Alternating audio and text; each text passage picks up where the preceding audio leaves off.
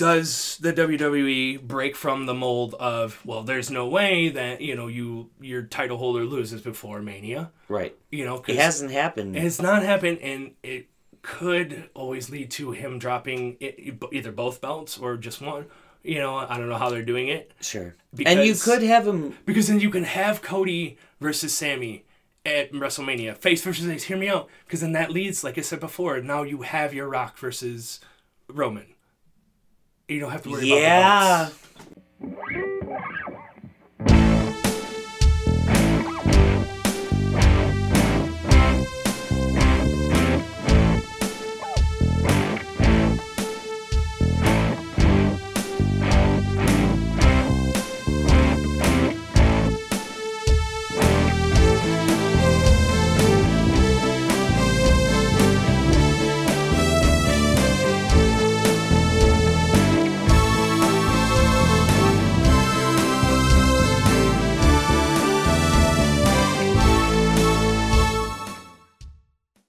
Hello, ladies and gentlemen, and welcome to Sweet Chin Musings. I am your host, the reigning, rarely defending, highly disputed champion of wrestling podcasts, Mike Mueller. With me, as always, is my tag team partner in crime, the Andre the Giant to my Haku, our colossal connection, Mr. Luke Kudialis. How you doing, Luke? I'm doing all right, man. Thanks for asking. That's right, ladies and gentlemen. We have another pair of super kicks locked, cocked, and ready to rock your eardrums. So let's get into it, shall we? We shall. On today's episode, we're going to talk about all things WWE leading into the Elimination Chamber, headed on to our road to WrestleMania, as well as rebooking 3 Royal Rumbles, which have happened in the past, that had great concepts, but failed a little bit in their finish and their execution. A little bit of fun trip down memory lane for everybody. But before we get into that, let's talk about the current state of affairs, where we got WWE, Elimination Chamber, the last stop before WrestleMania. It's in Montreal. We got a huge main event along with 2 other I got a title defense. I got a title defense as well. Luke has a title to defend. It's over his shoulder right now. It should be. He's repping the strap, and as he should, exactly as you should. You earned that, and you should be repping That's right. it. And before one best 2 out of 3. What was it, 7-card stud? 7-card stud. Yes, he did. He earned that. It was a draw, and he got it. Trip 9s. Take it down, baby. Was that what won it? Was that the last one? That was the last one, Trip 9s. Oh, can't complain with that. Right? That was good stuff, and he's earned that belt, and he's repping it proudly. Shout out to Jorah and Molly and Danimal and all those great people. Spencer, who was there. Big Boof. Big Boof. Boofer. Avison was there. And of course, Kinsey, all those great people that are there with us for all of those major events. Also want to give a quick shout out to Chris and Monica, who I just met very recently. We got to talk a lot. I turned them on to this podcast. They've been listening to the archives, and I just want to give them a big shout out. Thank you so much for being new listeners. Very, very cool. But let's talk about what's happening right now. We got the Elimination Chamber. It's in Montreal. We've got a men's Elimination Chamber for the U.S. title, a women's Elimination Chamber where the winner gets to face Bianca Belair at WrestleMania. Yeah, that's a really interesting stipulation, how they kind of, I wonder... Yeah, I like it. I do like it instead of it just being for the title, because it really leaves the possibility of anybody winning. We do also have Roman versus Sammy and Edge and Beth versus Judgment Day, also Bobby versus Brock. I want to end... Well, we got to end with Roman and Sammy. Yes. Until we get to that point, let's tail end it with the Elimination Chamber matches. Mm-hmm. Let's start with the women's. Like I said, the winner of this is going on to face Bianca Belair at WrestleMania. We've got 3 SmackDown contestants, 3 Raw contestants. We've got Liv Morgan, Natalya, and Raquel Gonzalez from SmackDown. And then you've got Asuka, Liv Morgan, and Nikki Cross from Raw. And I've seen a lot of people saying that it's got to be either Asuka, Liv, or Nikki Cross just because it's a Raw thing. I don't necessarily see it being that cut and dry, but I'm curious where you see the Women's Elimination Chamber going. It's really interesting because, reading how we got there, right? Knowing that the Royal Rumble winner chose SmackDown champion. So, okay, obviously we're going to go, makes sense to have Elimination Chamber to set up Bianca Belair's challenger, even though, they didn't really have a front runner for her to feud with. With them kind of filling it out, multiple brands, right? You have a few people from SmackDown, a few people from Raw. Sure. The challenge for it. And then you have, Carmella coming back. Kind of leads to, you have a nice fresh mix in here, right? You have Liv as one of the former champion, Yep. for the SmackDown championship. Yep. So that would be interesting. Nikki Cross, going back from, almost a superhero, back to the, craze. I know you're big on Raquel Rodriguez. It would be a great way for her to get some shine, right? Especially leading up, to a match at WrestleMania. Carmella with the big return, I wouldn't say big return, but big enough. Big enough for sure. Natalya, which is the tried true veteran, right? Sure. She's gonna be solid. She's gonna be solid. She's gonna, she's definitely gonna shine. She's gonna, obviously she's in there for a reason. One, obviously she's a veteran, but two, there's gotta be some. I don't know how safe of a wrestler she is. I don't know what the word is, but there has to be someone with there as well. They wouldn't be put her in these matches. Yeah. Obviously, if she weren't, able to. I feel like she's a pretty safe person to work with. I haven't heard anything about her hurting people. No. Or anything like that. I would have to look into that, right? Yeah. But then obviously, my front runner personally is Asuka. Yeah. The last if I would have to pick. And the one I see taking and running away with this would be Asuka. I think she's the one out of all of them, right out of the gate, gives Bianca Belair a run for her money. Yep. And she's got the new look because we've seen Bianca beat Asuka. I love that. But it's like the past, not like she didn't have no makeup. Right. But now she's got like this crazy clown, almost Joker style makeup, where it's a different Asuka. It's a darker Asuka. Yeah. And I'm with you. I'm very much with you. I do believe she's the front runner because I think WWE knows if we have to have a guaranteed solid match, honestly, our two best options are Natty because we know she's safe and we know she's a solid worker, or Asuka because we've seen Asuka and Bianca have great matches before in the past without really having major flubs. Right. I think that's where we lose Liv. Yeah. Because Liv is over. There's no doubt that Liv is over. Personality, charisma, everything. She's got it in spades. Yeah. But she's had some major stinkers on the biggest stage. We especially was it the Charlotte match? Or was it yes. the match? Hey, this is your time to shine. And you didn't run with it. Nope. Obviously you still are over, which is good, but... Yeah. Hey, you are not to put it is going to sound like a slight, and I guess it is. It's like you are not on the level of Asuka or Charlotte or Bayley or Becky and you should be by now. Yes, you should be. You've been given enough opportunities, right? And that's the frustrating as a Liv fan. Yeah, it's the frustrating thing because it's like you said, you have it all. You have 4 of the 5 tools. But you're missing the key one. You've never taken that next step performance in the ring. Athletic-wise. Yes. Yeah. And that's always going to be your bugaboo. Yep. So. I feel like that's where she falls short. I feel like that's where Nikki Cross falls short. You talk about another person who maybe isn't as over as Liv, but she's got great personality. You've got Natty, who is sort of on the opposite spectrum, where she's going to have a solid in-ring match, but she's not going to move me. She's not going to excite me leading up to it. When, unfortunately, one of my main things, remember, is like a fart gimmick or whatever. Yeah. It's like, it doesn't help you in the long run. I actually forgot about that. Uh, You're right, though. People don't forget. You're right. People don't forget. It happened in 2nd grade, dude. Yeah. People don't forget. So it's the truth. No, it's the truth, and it's sad, but it's true. So, I mean, I think we're both on the same page where I think those 3 are probably... And I would love to see Raquel actually get a WrestleMania. That would be let me talk to you about Raquel. Let me talk to you. To quote the great LA Knight, let me talk to you. Personally, I think if this was an Elimination Chamber that was leading into SummerSlam or Survivor Series or anything other than WrestleMania, perfect time for it. I think Raquel is your guaranteed winner. I like it. I think the issue is, and I think Raquel is definitely a future world champion.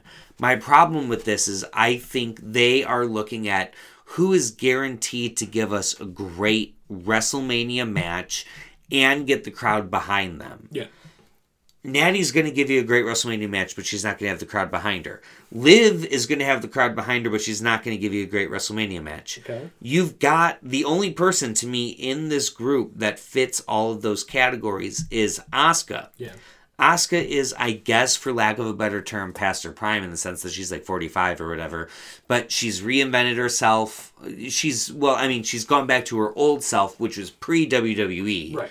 So to the WWE audience, it's new. Right. But credit to, to how Michael Cole Graves, how they reacted to her reveal with that. Because it sells that, hey, this is kind of like, this is her, we've heard of this before, right? We've heard of this aspect of her, almost like when it comes to Finn and the Demon. Yes. Right? It's so hearkening it back helps, to her legacy. Right. It helps you with the mythos of this character. If you don't sell that, then people are like, well, what, what is this? And you have to go search for it, then it doesn't have as much appeal. So shout out to them for those small things like that. Because it makes you want to care. You have absolutely. To care. No, you're dead on right with that. Storytelling, baby. It is good storytelling. They're doing a great job with it. So that is why I'm going with Asuka. I was going to say, I need to lock you in. I'm locking in on Asuka because I do think that, like, personally, if I'm booking it, I'm booking Raquel getting this win because I feel like it's time for her to get a big win on a big stage. But I think ultimately whoever wins this falls short at WrestleMania, so regardless of who it. Yes. Okay. I've got Bianca leaving WrestleMania as your and still champion. So if we're going to do that, I'd rather save Raquel's big moment for something. Let's have Raquel win like a 20-woman battle royal that leads into her facing Bianca or Charlotte or Rhea at SummerSlam. And now I'm much more inclined to believe that she can take that next step. I've got a very hard time believing that they're going to put enough faith in Raquel to beat Bianca at WrestleMania. It's a big task. It's a big task. I also don't think they're going to have Raquel Gonzalez, Asuka, Shayna Baszler, Ronda Rousey, Rhea Ripley, Charlotte Flair, anything. I'm not going to lie, I don't see Bianca losing at this year's WrestleMania no matter what. So to me, this is a chance to give a bona fide, cemented star a huge amount of momentum leading into a WrestleMania that she's probably going to lose. Because if it's Raquel and she wins this and she loses to Bianca, to me, we immediately forget that she even won the Elimination Chamber in the first place. I want whatever she does to earn her title shot be something that propels her to win the title. I will take your tournament, your Battle Royale, and turn it into a Queen of the Ring tournament. And then that's your... I love that. Carry that mantle for the whole year, and that's early summer. That's early. Right. You can roll it right into SummerSlam. You can put it off to Survivor Series. Right. But either way, she's coming for that belt. Bianca deserves a long run, especially with the quick match, and everything. She's deserved it. And really, if you look at after she got her revenge on Becky, like what has she done that's really been like impressive? She steamrolled everybody, which is cool, but it's like we're gonna, again, no offense to Raquel, but we're gonna look back on that and be like, yeah, remember that 5-star banger she had against Asuka and she came over the top of her? Yeah. Just on name recognition alone. It only works for Raquel if she then goes on to beat Bianca, and I just don't see them being there with her yet. So if we're not going to do that... She would already need to be on a heater now, going into, having... And to me, she's not on enough of a heater. No, and if they're going to... Again, I believe Asuka wins this. Yeah. Probably be down to her and Raquel, or her and Liv, I would say. Yeah. Maybe Carmella's last two, her... Just because her just coming back. I know, because she's coming back, and I'm fine with it, and I love Corey simping. Right, he's gonna have to simp the whole time. You know, and it's great. It's great. Especially because, like, us in the know, we know that they're a real thing together, so it makes even more sense. But honestly, here's the way I'm booking it, if I'm booking it. I'm booking Carmella and Raquel in the beginning. And I'm booking Raquel almost beating Carmella, like, 4 times before in the 4 times in the first 5 minutes. Yeah, almost beating her, but Carmella keeps surviving. She's a veteran. She knows how to get out of a hole. She's grabbing the ropes. Yeah. She's climbing up on the cage. I mean, it's an elimination chamber. There should be no disqualification. No, but she can use it to pull herself away. Okay, I'm like, wait a minute, it's a rope break. Wait, not to break the rope. But I see. Here's the way I see Raquel being the typical white meat babyface. Who white meat babyface can only go forward. Right. Like, she's coming, she has a plan, her coach told her to hit these points, and go for the win at all times. Yeah. She's a white meat babyface, sweep the leg. A white meat babyface can't hang out in the corner, they can't hang out to the side, they can't look for the cheap roll-up. So, Raquel is going to go. Carmella's going to survive. Bring in Nikki Ash. Let Carmella get a cheap roll-up on Nikki Ash. Bring in Natty. Let Raquel beat Natty down. Let Carmella get the cheap win over Natty. Now bring in Asuka. And I see Asuka, Raquel, and Liv being part of that final 3, where eventually Carmella, like, probably by Liv, because I can see Carmella and Liv having a nice feud. Yeah. Where, like, Carmella's gotten the best of several people in a row, and then Liv gets the best of her in the same way. Yeah. Like, she watched her do it, so she's like, all right, so now she does it to her. That gives you something, a non-title women's storyline, which is desperately needed. Give that, I would enjoy Raquel, or I would enjoy Carmella versus Liv. I think that'd be fun as hell. That leaves you with Raquel and Asuka. Yeah. Raquel's gone the whole way. I see Asuka coming in 5th or 6th. Yep. We get to make Raquel look very good, but ultimately, she's just not experienced enough. Right, and it's almost one of those, I would even build on that again and have the whole time Asuka's just watching Raquel and she's seeing, like, that's the new young one. Like, that's in the pod. In the pod the whole time. She doesn't care about anyone else. She sees, like, the young lioness that she's like. She's laser focused on Raquel. And she's like, I can't wait. Give me her. And from the moment she gets in, that's her focus. Because once she's gone, now everyone else is cake. She knows, right? She's just as experienced. She knows who she's got to take out. And that's why I want it to be those 2 in the finals, because I think it gives Raquel that little bit of rub without giving her the win. And then it also gives you the credibility of Asuka. I love what you're saying, where, like, Asuka knows this is the person I need to beat the whole time. The rest are cubs. I can say, whatever. But that's the young lioness that I got to worry about. But you know what?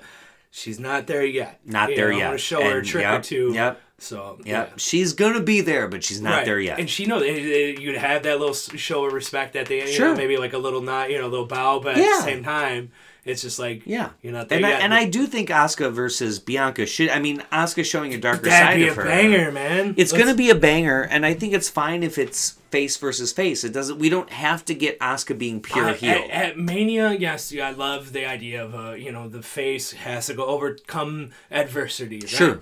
But at the end of the day, as long as you give me a good match and you're giving me the 2 that are at the highest peak of, the roster currently, I don't care if they're face or heel. I just want to see the best one win. And you're going to have to do so much to get people to actively boo Asuka, because we love her.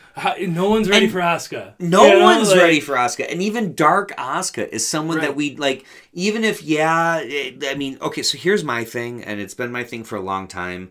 Like, Bianca, to me, right now, for real, 2023 Bianca Belair is like 1991 Hulk Hogan, where the kids love her. She keeps getting over. She steamrolls everybody that comes through her path. But I'm almost getting to the point where I'm ready to see her take a dive. But with 1991 Hulk Hogan, I don't want to see her take a dive to the female equivalent of Sergeant Slaughter or the Earthquake.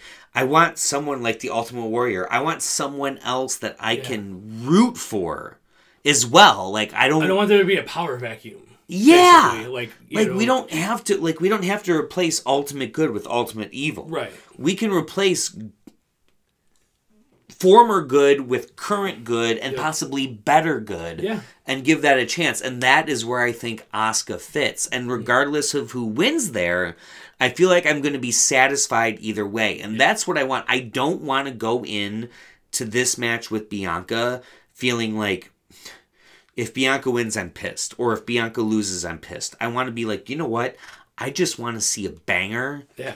And I'm happy either way as long as it's a banger. And if you give me Asuka versus Bianca, I know I'm getting a banger. Yeah. No, it's going to be a solid match. Like I believe that's where we're going to go, obviously with our picks. You're right. All right. So that was longer than I thought it'd be, but that's okay. Hey, it's actually, this is big. This is leading into Mania. It's big. It's big, and I'm excited for it, and I hope we get a good match of it, and I think we will. The last match that got thrown onto this card, assuming nothing else happens between now and then, is Bobby Lashley and Brock Lesnar, and this to me is an interesting one because really what we got to decide is this the last chapter in this story, or is this just another chapter leading to WrestleMania? If it's another chapter leading to WrestleMania, to me, I'm giving Brock Lesnar the win here because Bobby Lashley got the better of Brock at Royal Rumble, and their whole story has sort of been like them exchanging who gets the better of who. So if we're ending things here, I think it makes more sense to give Bobby Lashley the rub because Bobby Lashley seems like the one that's going to be sticking around. But heading into WrestleMania season, I have a hard time not picturing Brock Lesnar in the fold. Right. So to me, I'm thinking this is just another stop on the way to them facing each other again at WrestleMania. And I see it being like a loser leaves town sort of situation. And with that in mind, I'm leaning for this pay-per-view, I'm leaning toward Brock Lesnar. Okay. Because I need there to be another reason. If Lashley gets the better of Brock at Royal Rumble and he gets the better of Brock at Elimination Chamber, why is he then going to take Brock on again at WrestleMania? Right. So that's where I'm at. Yeah, I think this one's really weird considering the history that they have, with 2022, with the interference and then, Crown Jewel, like all this. So it's just like, it does kind of, they're weaving that like it can go either way. But it's one of those, okay, Bobby Lashley wins, Brock goes away until Brock comes back and then he just decides, all right, I'm going to go after who's champ, like for the belt, or does he come back after Lashley? That's the weird thing because it's hard to see where he goes. Like you said, Lashley is not going anywhere. He's just going to stay on the roster whether he wins or loses. So it almost just makes sense to keep this going. And the best way to do, I think, is to have either like a non-finish. Yeah. And then you can have your blow off at Mania. I can see that. I can see a non-finish. Really not satisfying. It's like, why not just have this, match at Mania if that were the case? But this was also WWE. This may, because, again, this may be for an Elimination Chamber. What is it going to be, like a 10-minute match maybe? Maybe probably 15? Max. Nah, probably 10 max. So, with that in mind, I'm leaning Brock. Okay. Just with, like you said, like it doesn't seem like this is the end. Are you leaning Brock clean, or are you seeing like a schmaz? Like a count out or a DQ or something, or because I've got Brock clean only because I feel like it has to then lead to Mania, right? Which he doesn't have to. Yeah, does he come in just squash him somehow? He could. Lashley's his piss. Lashley squashed Brock right at the Royal Rumble. He dumped him out unceremoniously in 2 minutes. Like, it wasn't like this big epic thing. Yeah, like, oh my so God. Brock I thought Brock was going to be, I thought he was going to be Final 5. Yeah. And he got dumped rather unceremoniously. So he can absolutely do the same thing to Bobby. Right. In a match. Bobby did that to Brock in a match. It's one of those, something tells me right now, just don't bet against Brock. So that's where I'm at. I'm just going to Brock. I don't want to say, clean or otherwise. Just something says Brock wins this. I'm with you. And yeah, I'm not willing to be like, oh, he's dead. Like, he's going to make him tap or anything. Bet on yeah. No, hell fair. no. But that's where I'm at. All right, so we're on the same page. We got Asuka, we got Brock. Let's head to Edge and Beth Phoenix. Okay. What are they called? The grit team, or like the grit couple, because it's like the it couple, but they're the grit couple versus Finn Balor and Rhea Ripley. Judgment Day is going to be in their corner. Couple questions. One, was Rey Mysterio going to be in Edge's corner? That's a good point. And two, who comes out on top? I'll let you take the lead on this one. Honestly, you don't bring Beth Phoenix back to have her lose. I mean, that's a little easy, right? That's a little, sure, low-hanging fruit type deal. But at the same time, Edge is also just coming back, from, having been, quote-unquote, away for a minute. And he's continuing his feud with the Judgment Day. And that's the thing, with everything that's going on with Rey and Dominic, I wouldn't be surprised if you do get a Rey Mysterio run-in, especially because I could see Dominic and Damian Priest somehow getting involved with this match. Sure. Especially if they do this one prior to the men's Elimination Chamber. Right. That's Damian I'm not sure about, because he's got his own thing. Yeah. And if they open, I can see that, honestly, personally, I'd open with Bobby and Brock. Okay. But I can see them opening with the men's Elimination Chamber, then going Bobby and Brock, then doing the mixed tag, then doing the women's Elimination Chamber, and then doing... I also don't see Edge losing in Canada. That's... Okay. So that's... I don't see Edge and Sammy losing in Canada. Right. And I've also, and we'll get to this... that just hit me. So that's kind of penciling myself in with that. No, you're good. Shit, we're probably going to have all the same picks then. But I wanted to make you make this pick first, but it's all good because I just finished my article with Kimmy. And that was my big thing. I'm like, look, the Canadian fans need to have something to root for at the end of the match. Yeah. Obviously, the pop Sammy's going to get... It's going to be... Insane.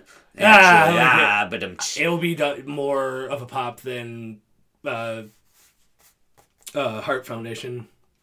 I think it's going to be I don't know how you measure this. Like, I don't know if they can measure decibels from the past. But to me, I see it the loudest pop that I remember is when Austin came down to help Mick Foley when he won his match against The Rock. Yeah. That pop when that Austin glass shattered, to me, was deafening. Deafening, yeah. And I've been in the audience for some loud pops. But I can see this... I get goosebumps still thinking about it. Like... I mean, I was in Chicago to see CM Punk return. That's pretty big. Like I said, my biggest was Shane, the return Shane! in Detroit. I missed that one. But that, again, a huge... You go back to it and you get goosebumps. And you can tell there's it's not juiced at all. No. It's pure. This is going to be one of the loudest pops that you've ever seen. But I think we're on the same page where ultimately he's not leaving with the title.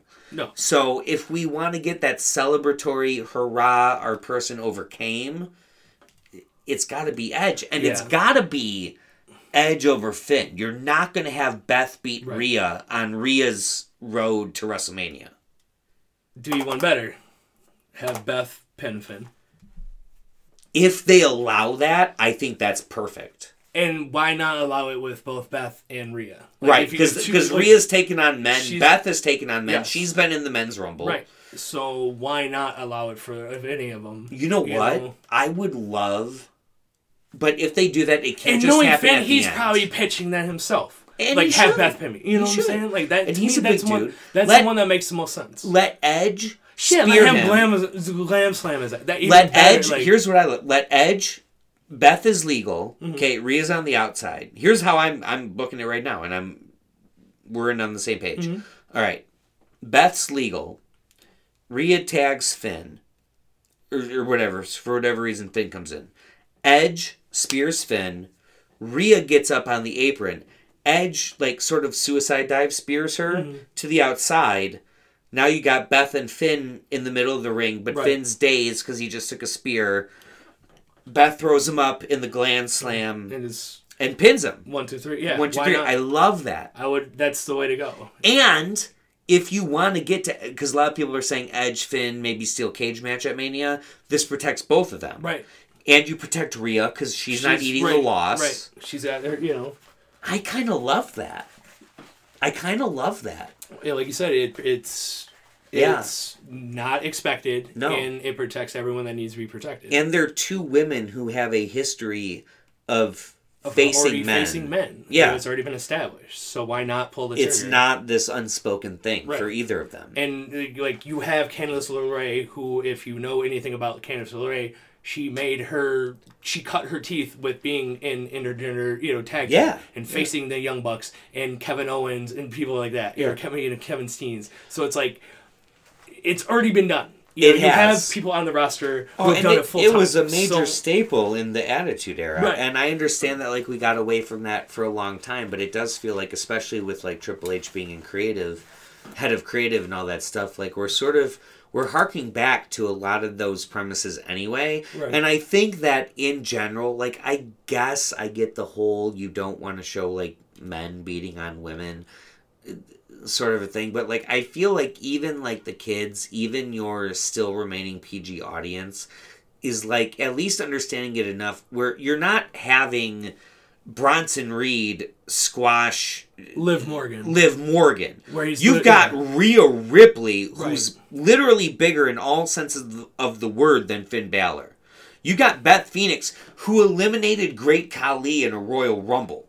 So like these are it's believable that they could have a wrestling match with another man. Yes. So it's one of those, again, it's one thing when you're trying to have a giant versus a smaller opponent. Yeah, it doesn't work. That would be awkward. But it's also at this time, and we're in this day and age where it's also empowering to see that a woman can hang with a man in the ring. Absolutely, and be just as athletic. And if it ends the way we're saying it, she's gonna get the better of him. Right, and that's the thing. She doesn't need to go toe to toe and throw blows with him. She can outsmart him by being quicker and using her strengths against him. Yep. Her leg strengths and everything like that, and then take him down. So it's just like that. You have the means of telling the story. Just write the damn story the way it needs to be written. You know what I'm saying? Like, I'm with you. So I think that's great. That is also, by the way, like if you look at odds and percentages, this is the match that has fluctuated the most. Oh, really? Oh, yeah. Because originally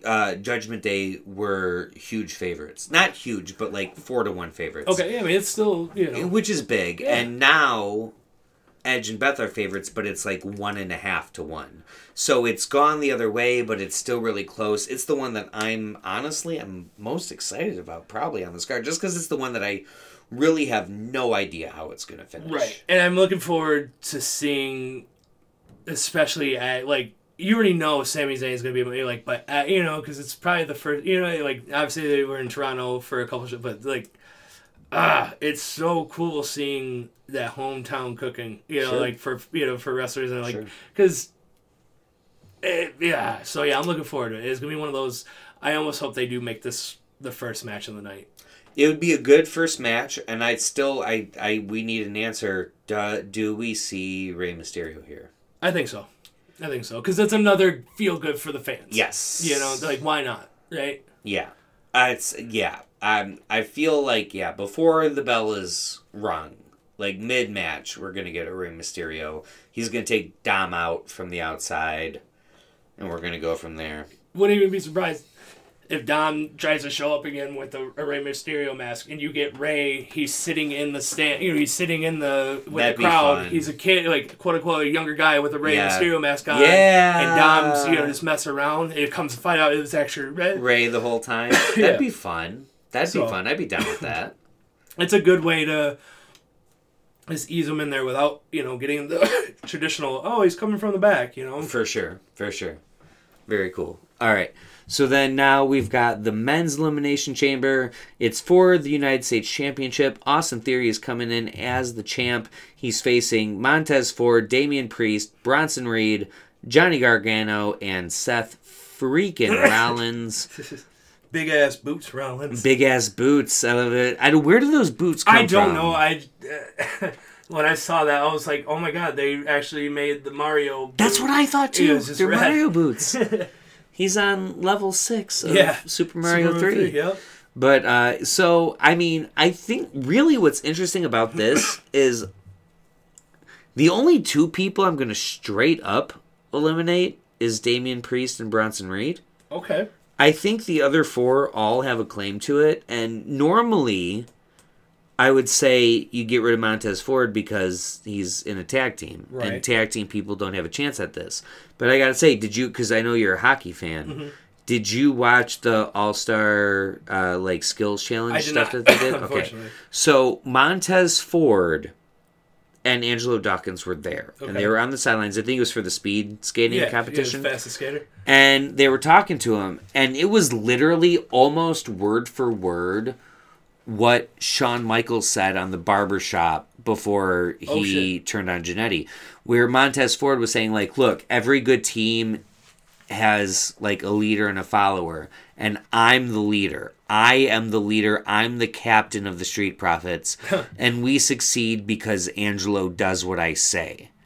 And Angelo sort of, like, he didn't contest it, but he didn't, like, go along with it. Yeah. And if that were on WWE TV, I'd be like, Ford is winning this, right? And this is going to be the beginning of the split. But since it wasn't on TV, and they did just have, I don't know if you saw this, but on NXT, they had Toxic Attraction breakup, and it was very much Michaels and Jannetty breakup. And Michaels is sort of in control of NXT right now. Right. So it was a nice nod to that. So I don't think it's going to be that clean and dry. It'd be too much on the nose, to do it again. Again, right. Too on the nose. So while I do see, I'd be very surprised if Ford and Dawkins were still together by the end of this year. I don't know if this is the time to break them up. So I'm not saying that, like, Ford has no chance just because he's in a tag team.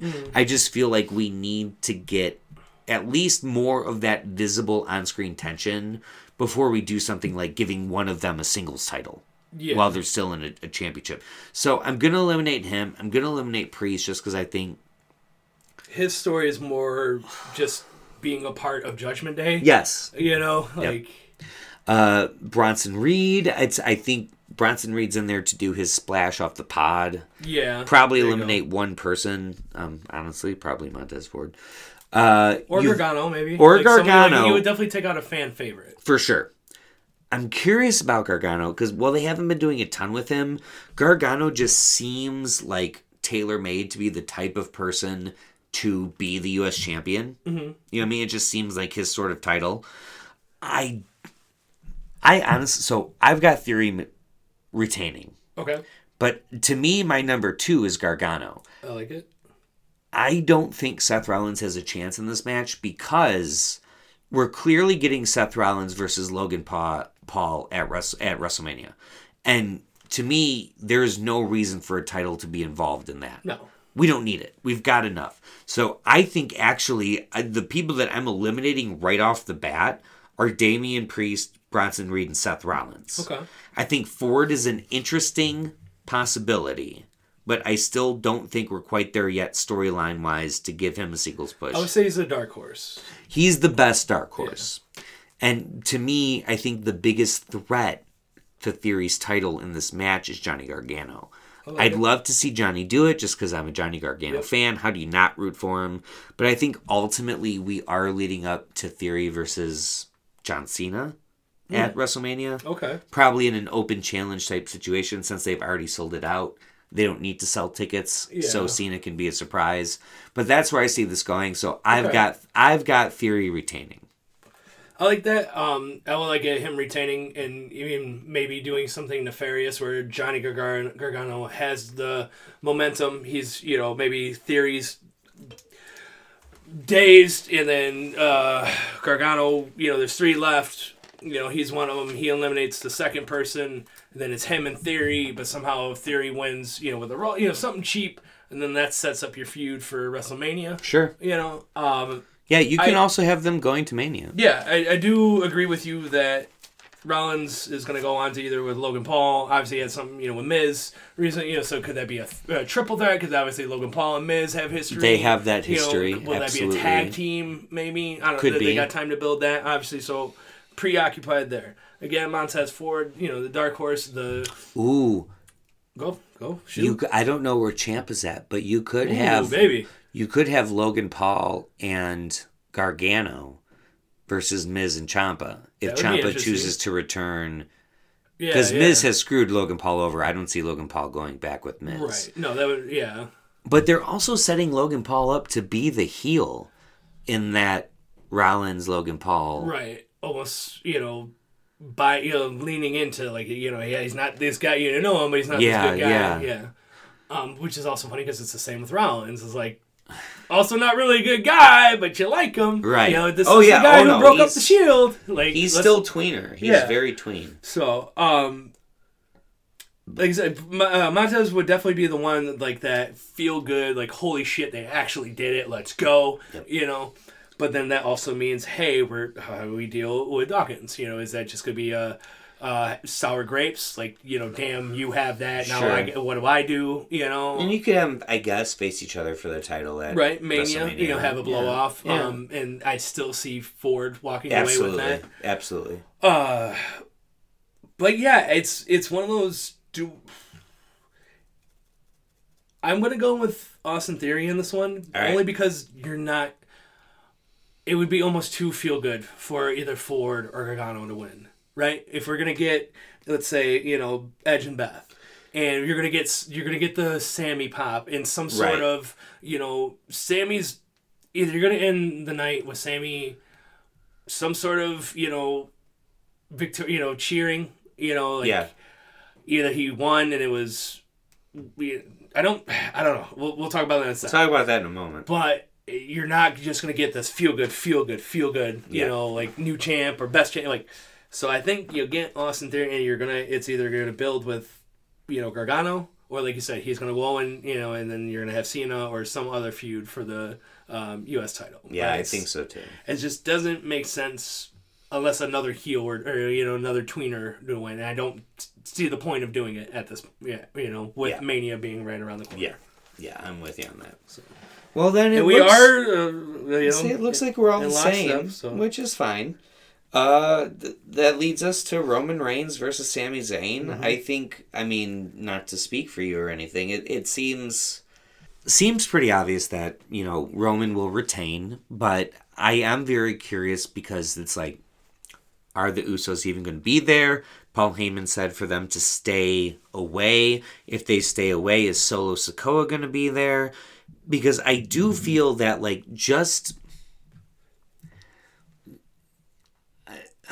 I don't want, for Sami Zayn's sake, I don't want Sami to just straight up lose. No. I want there to be a little bit of interference, a little bit of chicanery, a little bit of something, because I do need to believe at least once, if not 2 or 3 times during the match, holy shit, Sami Zayn might actually win this. Oh, yeah. And if we just have those two the whole time, I'm going to have a hard time believing that. So, where does Paul Heyman come in? Where does Solo Sikoa come in? Does Jay make an appearance? Does Jay screw Sami over? And there's still the giant question mark, where the fuck has Kevin Owens been? Right. Why has Kevin Owens not been in lockstep with Sami Zayn since Sami Zayn turned on? Because I've been saying forever, to me, everyone's saying KO and Sami Zayn versus the Usos at WrestleMania for the tag titles. And I get it. But I've been saying the whole time, have KO turn on Sami and be like, dude, I told you a million times that you couldn't trust them. You didn't listen to me. So now, fuck you. But that theory, in my mind, only worked if the bloodline was the ones that betrayed Sami. Right. But Sami betrayed the bloodline. So that narrative doesn't fit. Because Kevin Owens can't say, I told you to listen to me and you never listened to me. Because he finally did. Right. I mean, he didn't say, oh, Kevin was right, but he eventually turned on the bloodline, which is what KO wanted him to do the whole time. So now I have as soon as that happened, I was like, okay, well now him and KO aren't going to fight each other because Sami was the one that saw the light. Sami and KO will get together. The way Royal Rumble ended with them both in the ring, it all made sense.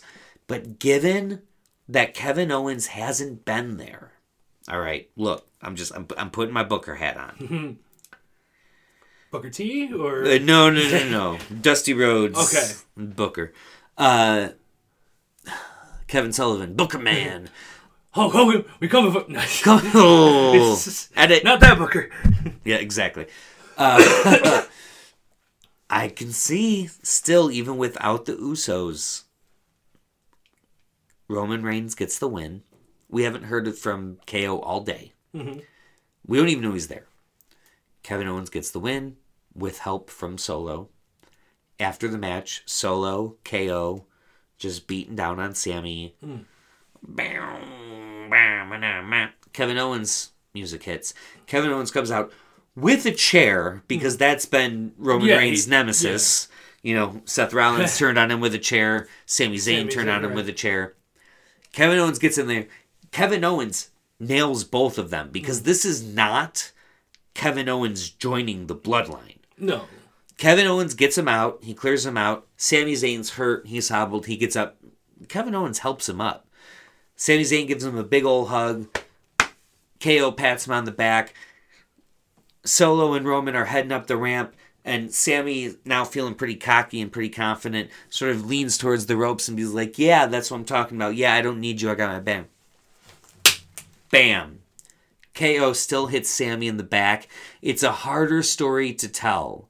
But given the fact that KO has been MIA for so long, I still have a feeling that we are not getting KO and Sammy versus the Usos. Instead, we're getting heel KO versus babyface Sammy at WrestleMania, probably headlining night one.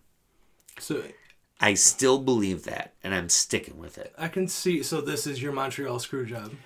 Montreal Oos job. Oos job? I can see it being... But yes. And given that both of them are Montreal boys, how heartbreaking is it going to be for the audience to see KO, their boy, turn on Sami Zayn, their other boy? Like, it's gonna hit harder than it hit in NXT. What if, instead of it being KO, it's one that causes Sami Zayn the win? What if it's Cody? Think about this. Let me get you there. Get me there. Cody just gave Sami Zayn all the confidence in the world. Yep. Great promo. One of the best promos of the year so far. Absolutely. And only 2 months in. So it's not really hard to do. But it gives him the confidence he needs. I'm sure there'll be another building of confidence tomorrow. Maybe Kevin Owens is there. He's the one, he gets him the second level of confidence, right? Like, hey, gives Sammy the second level. He finally shows up, right? He and Sammy's in the ring and he tells him, you can do this. Cody is right. You can do this. I've told you not to trust him. Like you said, but you now I believe, listen. Yeah. We get there tomorrow. We get there Saturday. Jay comes in. He's there to help Sami Zayn.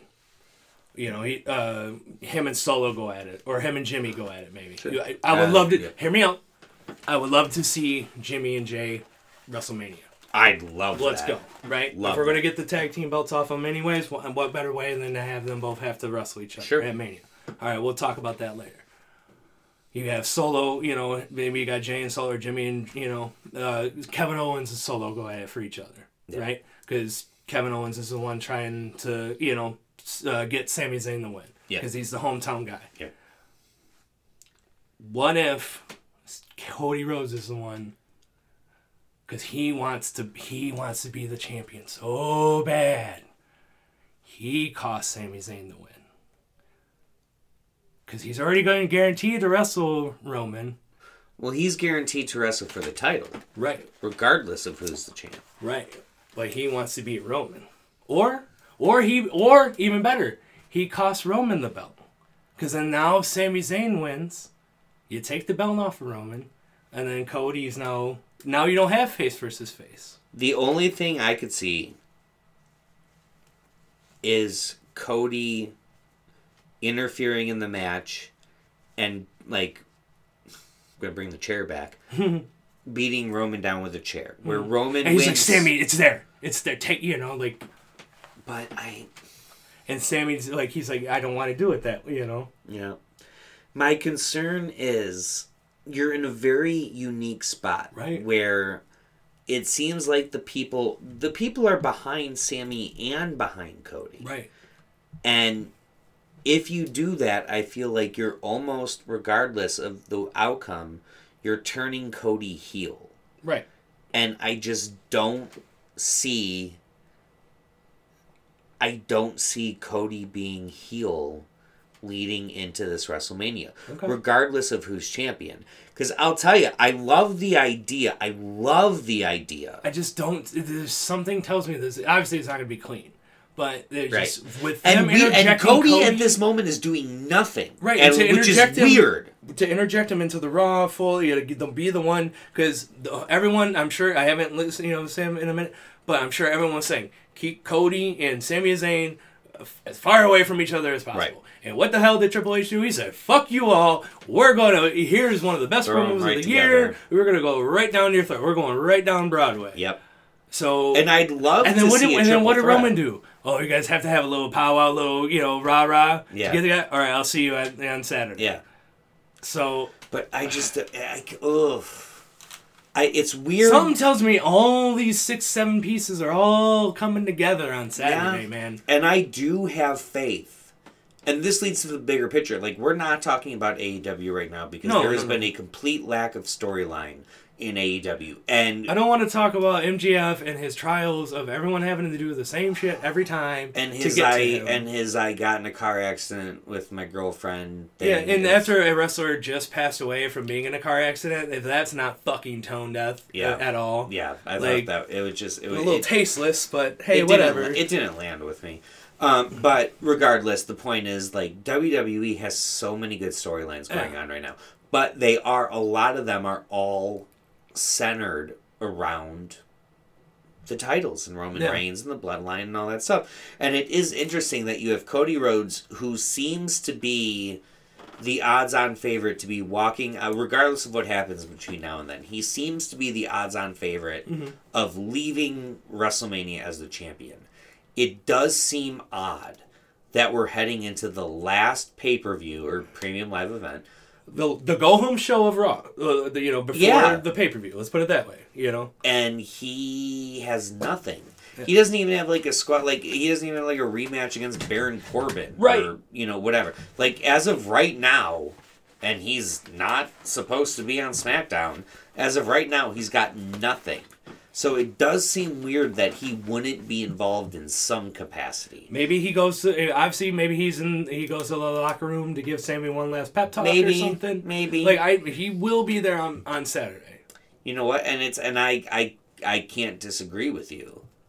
Like, I do feel like he is going to be there. And I am very curious about it in what capacity. And given that I don't know what that capacity is going to be, I can't even give a good, strong prediction. It is very possible that he finds a way to work himself into the finish of the match. It would surprise me only because I feel like this doesn't need him, but we are still not sure how WrestleMania is going to play out. Right. Is Roman defending the title on both nights? It doesn't seem that way, but there's still the overlying shadow of The Rock, who we still don't have a clean answer for. No matter what happens here, there's still going to be huge momentum behind Sami Zayn. Oh, yeah. Where do we go? I don't know. So it is curious. Sami Zayn's rocket has just gone up since last year's WrestleMania. Yep. They were almost a full calendar year of nothing but seeing that rocket just constant, So, right. But then, okay, so now let me ask you something. Queso. Big fan, by the way. Of what? You said queso. Oh, queso. I was like, queso. Love queso. Yeah. Queso. Let me ask you this. So, there's a lot of comparisons with Sami Zayn this year to, like, Kofi Mania and Yeselmania with Daniel Bryan. Mm-hmm. Is the only... Because you're very much on the Sami train. Oh, yeah. You're on the Sami train. You're on the Sami Zayn train. Zayn train, baby. If that train is the only pleasing solution for you being Sami Zayn as the world title holder, or are you going to be satisfied if we get Sami and KO versus the Usos at WrestleMania and they win? Is that still appeasing to you? Because to me, that's where the difference is, where I feel most people would be satisfied with that. Whereas if Kofi won some tag title, or Daniel Bryan won the IC belt at 30, or Kofi at 36, or whatever it was, not being satisfied. I guess my point is, it's not so much about Sammy as world champion or bust. It's truly giving Sammy his props, right, or bust. Right. And what is the ultimate? And what does that define? What does that mean? What do giving him his props mean in this scenario? In this scenario, whether it's a title win at Mania or it's a tag team, it is a win at WrestleMania. So all you need is a Sami Zayn win at WrestleMania in a big match, yes, to be satisfied. So that's why I don't think we need Sami Zayn in a world title situation at WrestleMania. Because I'm not going to lie, I don't see Sami Zayn walking out of WrestleMania as world champion. That's fair. I just don't. That's fair. But I don't think that means this whole story's a bust. No, because they have shown that they can call an audible when they need to and adjust on the fly to make the story work. I stand by the point that this storyline was not meant to go almost a whole fucking calendar year. No, it wasn't. You know what I'm saying? And I also think the difference is, like, when you, like, harking back to Daniel Bryan, like, it's not so corporate, quote-unquote, wants Cody. When you go back to the Daniel Bryan thing, corporate wanted Batista. And we, as the audience, booed the shit out of that. Boo-tista. We are not booing Cody Rhodes the way we were booing Batista. No. So, that... I'm always scratching my head at the Royal Rumble. Why was he, Why was he pre-announced? Right. And then was number 30 and 1. It was just... I hated that. That one will always be a head-scratcher for me. I would have much rather him been 1 or 2. And by the way, I am with you. And by the way, that's why I'm not picking Cody Rhodes to win at WrestleMania. Ah, fair. Okay. I'm picking Roman Reigns. I'm telling you right now. All right. Let's put it on the board. It's on the board. All right. Oh, it's on the board. All right. But I am with you. And if that's the way we're going... And that's a head scratcher in all this, because it's like... his ticket was already punched, so why not have the better feel-good story of, I did it, I showed you, I came back, I rehabbed, I'm stronger than ever, I am ready, I don't need to wrestle at an Elimination Chamber, I don't need to beat anyone, which he's already doing because he has nothing going on. But then for him to pop up on Monday and push for the other guy to, hey, I want you to challenge the same guy as me. Yeah. It's so odd. It's interesting. It's so interesting. But I do, tell me if I'm wrong, but I do think we are in agreement that regardless of what happens, Roman Reigns is walking out of Montreal as champion. Yes. As much as it pains me to say, and that's not even to say he's going to win. Right. He might lose by DQ or lose in some other way, or it might be a draw or a no contest if we want to continue the Sammy story. Yeah. But I don't see... Roman Reigns is walking out of Montreal with the belts. Yeah. No. And the only way I see that is by Sami Zayn winning by the DQ or something. You know? Maybe the wrong person causes him to lose. Maybe Jay by mistake. You know, like he hits Reigns. Jay by mistake. You know, he hits Reigns, like he just can't help himself, and then Sammy's like, "Dude, I had it." Like what? Now Sammy's questioning everything again. His confidence is now shattered yet again. Go back into conspiracy mode. Did you really do that on accident, or were you defending your cousin? Right, you were going to do this the whole time because you were online the whole time. Oh, God damn it. Fuck, shit. I can't do this right now. All right, yeah. So. That's what's great about it is we have it's so weird because normally at this point on the road to WrestleMania, we have such a clear picture of what is going to happen. And the easy picture is... very cleanly, Roman versus Cody, and Cody wins, and we get that moment, and that still may be what happens. But what's interesting is that, to me, is... I'm not locking that. I'm not locking that at all. And there's so many things to go. I think we're going to have a much better idea come Sunday morning of where we're going. But I love that we're actually entering Elimination Chamber, where we're all sort of on the same page of like, okay, Roman's not dropping the titles, but... that doesn't mean we know where this story's going. So, with that being said, what is your lock for this match? For the card or for the match? For the Roman Reigns versus Sami Zayn at Elimination Chamber. The lock is Roman Reigns walks out with the belts. Okay. I'm not going anything beyond that. I'm not saying he's winning clean. I'm not saying KO is showing up. I'm not saying Jay is showing up. I'm not saying Solo's showing up. I'm not saying any of that. I'm just saying that whatever happens when we go off the air from Elimination Chamber, Roman Reigns is still your champion. However that means. My bold-ass prediction, my BAP. Sami Zayn wins by DQ. I love that. Because it gives, no matter what, you get the result you wanted. Mm-hmm. Sami Zayn won. Holy shit, right? Sure. But someone's walking away with nuclear heat. Whether it's Jay or KO or Roman, there is going to be... some nuclear heat. You're going to get your... This is obviously the main event.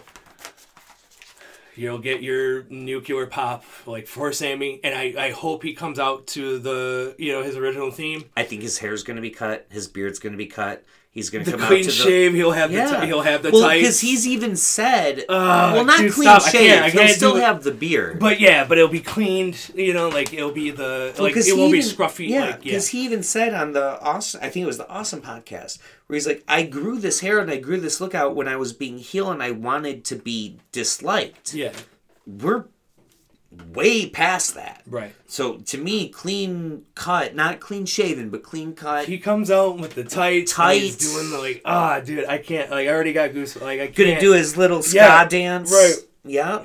I'm telling you, get ready to ska dance. Get ready for trumpets. And you know what? Let's go one step further. I want a live fucking ska band playing Sammy out. I will wear. because I'm hoping that we'll be at Jorah's on Saturday. I will wear my Your boys gotta work. Oh shit! Okay, yeah. We'll figure it out. I will be repping. I do not fit a 3X shirt any longer. We like a blanket. Swim in it. I am wearing my Sami Zayn shirt. I don't care. Minnesota's up by 10. My man, let's go. So yeah, that's my bold ass pick. Is Sami Zayn by DQ. And I would fucking love that, regardless of what it means for Mania. I just would love that because I'm not expecting it, and I want it, and I still then. It's not leaving me deflated. It's not leaving me going like Vince Russo swerve for no reason. Okay. Like it all still makes sense long term, but it gives you that holy fucking just to hear we all know we're a smart audience now. We all know that a win by DQ does not give him the title. Yeah. But just to see, because say what you want about Roman Reigns, his non-verbal promos, his facial expressions are spot on, and I want to see Roman Reigns watch the announcer on the out because he's on the outside of the ring, and to hear your winner by disqualification, Sami Zayn, and he's got this face, and the announcer's immediately going to say, but still your champion, Roman Reigns. But you're going to see on Roman Reigns' face, he's not satisfied with that. Right. Roman Reigns is not going to be satisfied leaving there as the champion by DQ. Right. So I love that idea because it satisfies everybody. Mm-hmm. It really does. And we're in a weird, very unique position to do that. If Sami Zayn wins, count on it's bullshit, count on it's never happened anymore. No. If Sami Zayn wins by DQ, whether it's because of Jay, whether it's because of Cody, whether it's because of KO, whether it's because of Sola, there's still a weird chance. By the way, my bold-ass prediction, not for tonight, but here's my long-term bold-ass prediction. Okay. SummerSlam's happening in Detroit. We're there, dude. We're there. Oh, we're definitely there. There's if you, I'm gonna throw this out there, because Dinaj, we've been talking about I don't know if you're the suite. The suite. I mean, can I tell you the only reason I don't like that? At Ford Field, the suites are only in the upper bowl. There's no lower bowl suites. Interesting. I didn't know that. I've only honestly it's not like the Palace. Ford Field once. Yeah, Palace had lower bowl suites. Yes, if this were at the Palace, great, in a heartbeat. Okay. But I don't love the idea because at that point we're watching it on TV. Okay. So I don't know about that. Well, but we should definitely get a big group because there's so many people that are interested. I've got Spencer who is there he's already in. Okay. We got people that are already in. Right, it's going to happen. Deuce and Rob. Rob Dinaj said he's got his. Marshall's. By the way, Sergio, shout out to Dinaj. Wish he could be here tonight. Always. But either way, it's going to happen. But I'm telling you what's going to happen at SummerSlam. Okay. Maybe not the main event, because I don't know if he's going to have the title or not. But at SummerSlam, we're going to see Roman Reigns versus Solo Sikoa. Ooh. And Solo Sikoa is going to be backed by Paul Heyman. Oh, shit. That is a bold-ass prediction. And Roman Reigns is going to be babyface. Oh, wow. Wow. This man's coming in hot. Cooking. Well, look, I predicted when Roman Reigns first won the title, 2021. I'm like, by SummerSlam 2021, Roman Reigns is going to be babyface. And here we are a year and 8 months later, and that didn't happen. So let's make another prediction and say that. But that's my bold-ass prediction. I love your bold-ass prediction. If I just get to hear your winner, Sami Zayn, even if he's not the champ, oh, what a moment that would be. Right. What a moment that would be. Or even worse, here you go. You get Roman's the one that hits Sammy with the chair. And that's how desperation, because he can't beat him. Right. But if that happens, you got to have Sammy factored into the title at WrestleMania. Whether it's triple threat. But what other way? And that's not to say it can't happen. Right, but what other way to get Roman booed? Right. Obviously, in Montreal. Sure. And we still get what we want. Your winner by disqualification, Sami Zayn. Yeah. But here's another way, and Roman's waiting for it, but still champion, and he just that shit-eating grin of his. Yeah. And then everyone's just booing him, and then he doesn't care. Right, he doesn't care because he has the belt. And he, But my only I know it's not to say it's not going to happen, but that's a chicken shit move, and he hasn't done. When he was first champ, he was doing that chicken shit stuff a lot, especially with Heyman. He had the guys. He had Jimmy and Jay do it. Yep, and Paul with the handcuffs, the debacle with KO at Royal Rumble, all that stuff. So he did that in the beginning, and that's what really got us to boo him in the beginning. He hasn't done that in a long time. It's not to say he's not going to, but it would be a swerve because he hasn't had to resort to those tactics in a long time. So it would be interesting to see if he has to go back to that to defend the title because he hasn't had to do that in well over a year. 2 years, it's not to say it's not going to happen. We haven't seen him have to win like that in a long time, and it would be fun. Yeah, but I think if it gets to that point, you got to have KO out and helping Sammy. You got to have a lot of neutralizers because he's only going to do that if he can't win any other way. Right. That's not good. That's not how the match ends if it's a 10-minute match, which it's not going to be. No, it shouldn't. But that's the end of a 30-minute match. You know what I'm saying? Like he has to go as long or as close to as one of the Elimination Chamber matches. I'm for a 45-minute match. They can throw it on. And you've got enough outside forces, especially if you bring Cody in. Yeah. You got a lot of stuff that can happen. We only have 5 matches announced so far. Even if they do a 6, that's, a 3-hour show? Yeah. So. Yeah.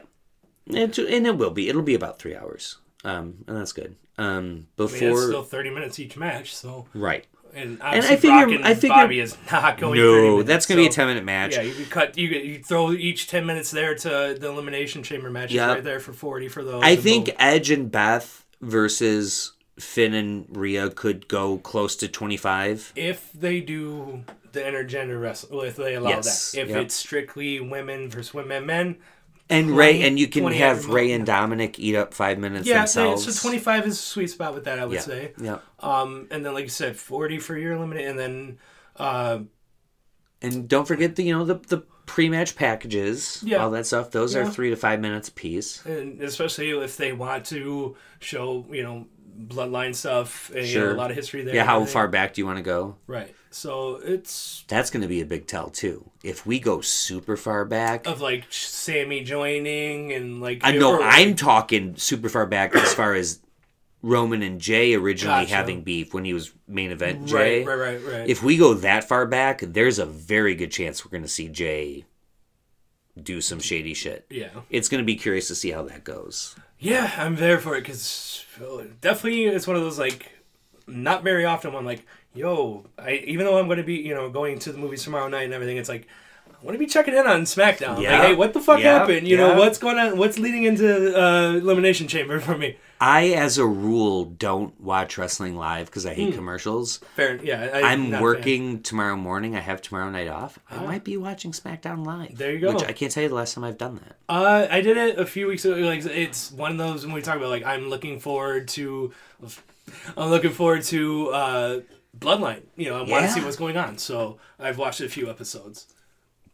It's going to be very interesting. Yeah. And it's been very, very fun to sort of think about this and fantasy book it and sort of imagine how we would like things to play out.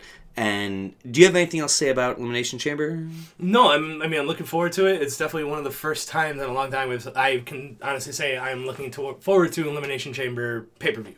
Same. You know, it's last couple of years have been filler. Last year was weak. Yeah. Last year was weak as fuck. Yeah, it's really filler. You know, it's one of those, like, damn, I didn't realize there was as much time in between Mania and Rumble, right. you know? Do you remember when they did Roadblock? It sort of feels like it was like, just call it Roadblock. Yeah. That's because it's just as weak. I thought we were to the point where we were going to start getting away from, you know, obviously we got away from Hell in a Cell as being a pay-per-view. Right. Thought we were going to kind of usher away the same with Elimination Chamber. Maybe this would be it. And I'm fine. I like it for what it is right now. I like that it doesn't, like, I hate, they've done it a couple times where the person that won the Rumble has to, like, keep their spot by winning the Elimination Chamber. That's always been a weak-ass storyline to me. Yeah. Or the title's on the line, but you've got a clear storyline with the Rumble winner and the current champ. Right. So you know the title's not going to change It's very linear with that, you know. Very linear. You know. This is nice because neither of the Elimination Chamber matches are super linear. You've got an undercard title, and anything can happen with an undercard title. And you've got a number one contenders match, which I love the idea of the chamber being used for that. And you have multiple, with both matches, you have, you know, your underdogs, you have your return, you know, like, this is going to be my time. Yep. So, and then you have your clear cut, like, hey, if there's someone to be dethroned, this is the person to do it. So you have options. So instead of it being like, look, all right, we know how we're going to get to Mania. Well, sucks for you guys. I could just skip through this match because I'm not there live. You're actually tuning in for this. I'm curious. So, I'm super bummed. Yeah. I normally, like I said, I normally take, you know, live event nights off so I can watch them. Yeah. And I didn't even bother to do it for this one because I thought it would just be another Elimination Chamber, and why bother, and why give up a Saturday night's worth of money? Yeah. But now I'm going, shit, I kind of wish I had, because I'm super pumped for it. My phone's going to be off. Smart. Yeah. I'm going to be coming home. I'm going to be not doing shit till midnight so I can restart it from the beginning and watch it. Y'all can talk in the Facebook group chat all you want. I'm not going to be watching it. But I'm excited for it, man. I'm excited. Right. It's cool. Yeah, it's a nice build. It's nice looking forward to, because it will make me want to tune in on Monday. You know, like, you know, obviously Friday, you know, should be good. Saturday, very interesting, and then Monday will be like, all right, here we go. Let's hit the ground running. It's exciting, and I think there's very few ways that it's going to finish and us be let down, and that's really nice. And to use that to pivot. The other thing that I wanted to talk about today, just because I'm still in the afterglow of the Royal Rumble, and I've been thinking a lot about Royal Rumbles. There are 3 Royal Rumbles that I thought were great Rumbles for what they are, but they screwed up the finish.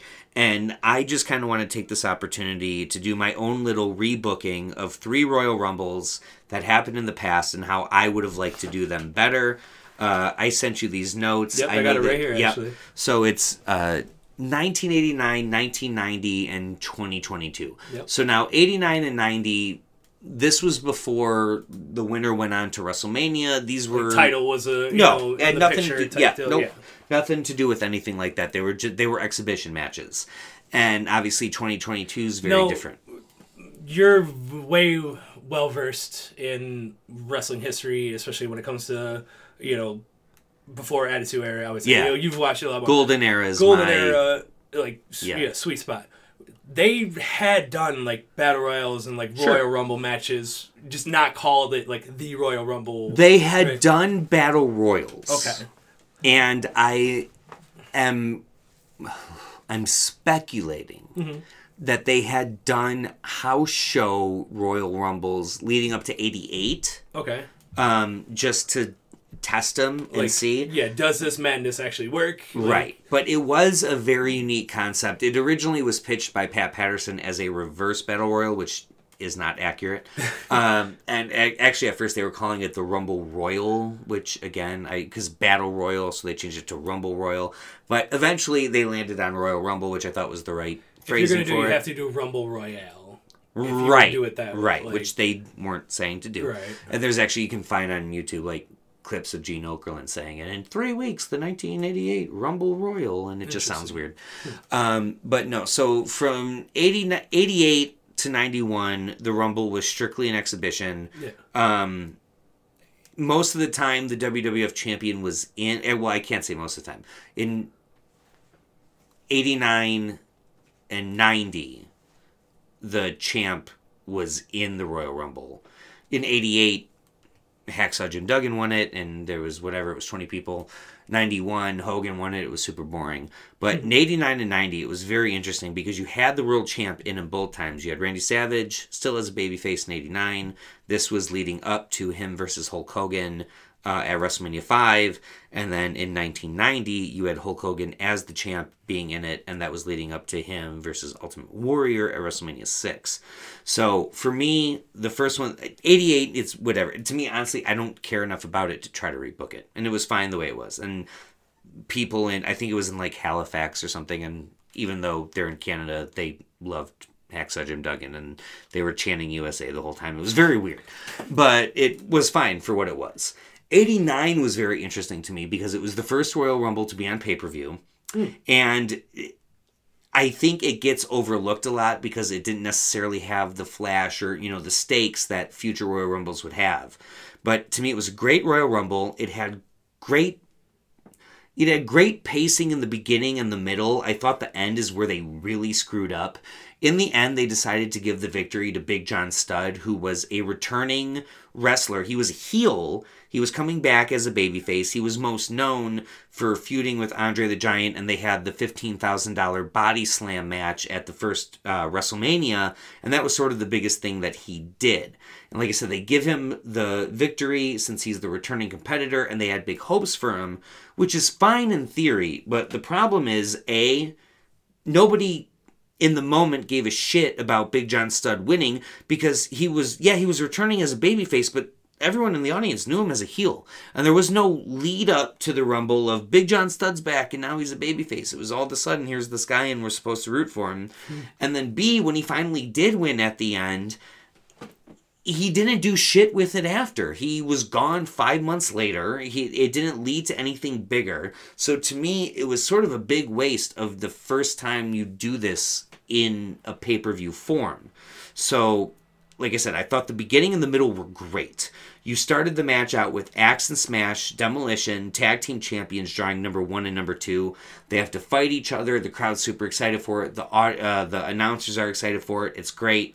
You get Andre the Giant, who comes out at number 3, and then all of a sudden you got, oh my God, everybody's got to compete against Andre. And whether there's 3, 4, 5, 6 guys in the ring, Andre is just throwing all of them off. It seems like it's impossible that anybody is going to possibly eliminate him. Now we get to number 7, who's Jake the Snake Roberts. And this is all leading up to Andre versus Jake at WrestleMania 5. So Jake Roberts comes in at number 7. Andre's been there a little while. He's in there like 2 minutes. Andre throws him out. Very non-ceremonious. Yeah. Few more people come in. Nobody of note at the time. Shawn Michaels, way before he was famous, before he, went on to be anything at that point, he was just another person in a tag team. And then Jake Roberts finally comes out. Jake throws in Damien, his 20-foot long, I want to say it was a python, came in. Andre, the story is Andre's terrified of snakes. Yeah, terrified of snakes. So Andre eliminates himself. They get Jake out of there, whatever, and then we go on with the Rumble as planned. Yeah. All right, so put a pin in that, okay? Yep. That's what happens at that point. Rumble continues on until you get about to number 18. Randy Savage comes in at number 15. Hulk Hogan comes in at number 18. And at this point, they're still the Mega Powers. They're still together. But Randy Savage is the champion.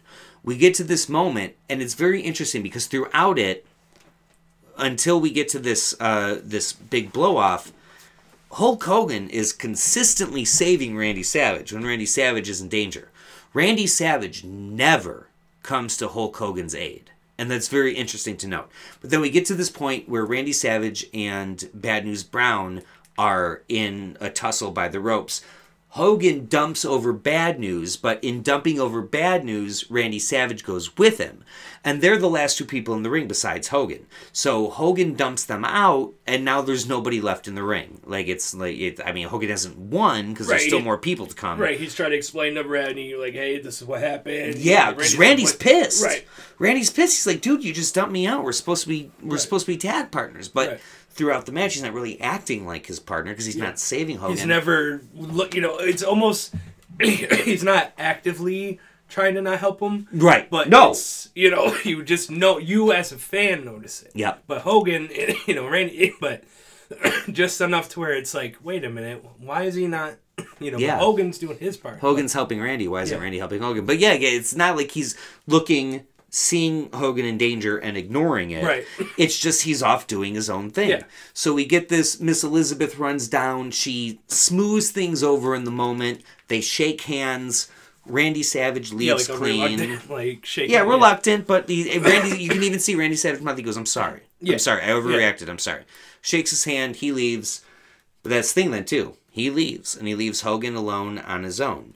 Hogan ends up getting eliminated rather unceremoniously by the Twin Towers, who are Akeem and Big Boss Man.